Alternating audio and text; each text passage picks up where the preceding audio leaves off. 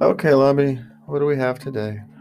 Who is off limits to date after a breakup? Well, that's a good question. The easy answer is you follow your heart. And if you feel you have to hide a relationship, you probably shouldn't be having it. And I think that is the easy answer. But, we're talking the human heart and human emotions, and you have to be more understanding that we're not, perfect human beings. We can't all achieve that kind of level of what's the word I'm looking for? We can't all be the good human beings. We can't all always decide who we fall in love with. And so there are times when you may kind of push your own envelope.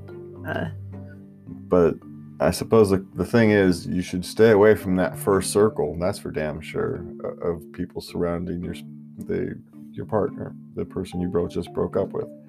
I don't care how cute his best friend is, you gotta leave him alone. Yes, or her sister, or whatever it is. You stay away from that inner circle, the first circle, and probably the second circle. If you wanted to draw the circles around the dartboard, you stay away from those inner circles as best you can. It's, a lot of the times you share the same circles, and so then it becomes more complicated. What if you both share the same friend, and that friend is, you lean on them, and over the course of a year and a half, you now develop a relationship. Now, so who do you date? Is there a time thing? Is it the relationship between all these? There's no simple, easy answer, because human relationships are not simple, easy. They're complicated and messy, and the easy answer is, if you feel the need to hide it, then you should probably at the very least delay it. Okay.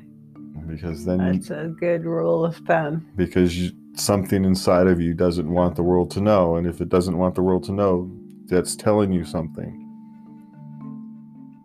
Now maybe there's a good reason for it, so it's not a universal truth, but if you feel the need to hide it, you should strongly consider, at the very least, delaying it for a while, because your subconscious is telling you that you're violating some boundary somewhere, and if you don't understand that boundary clearly, you're going to regret it in the future.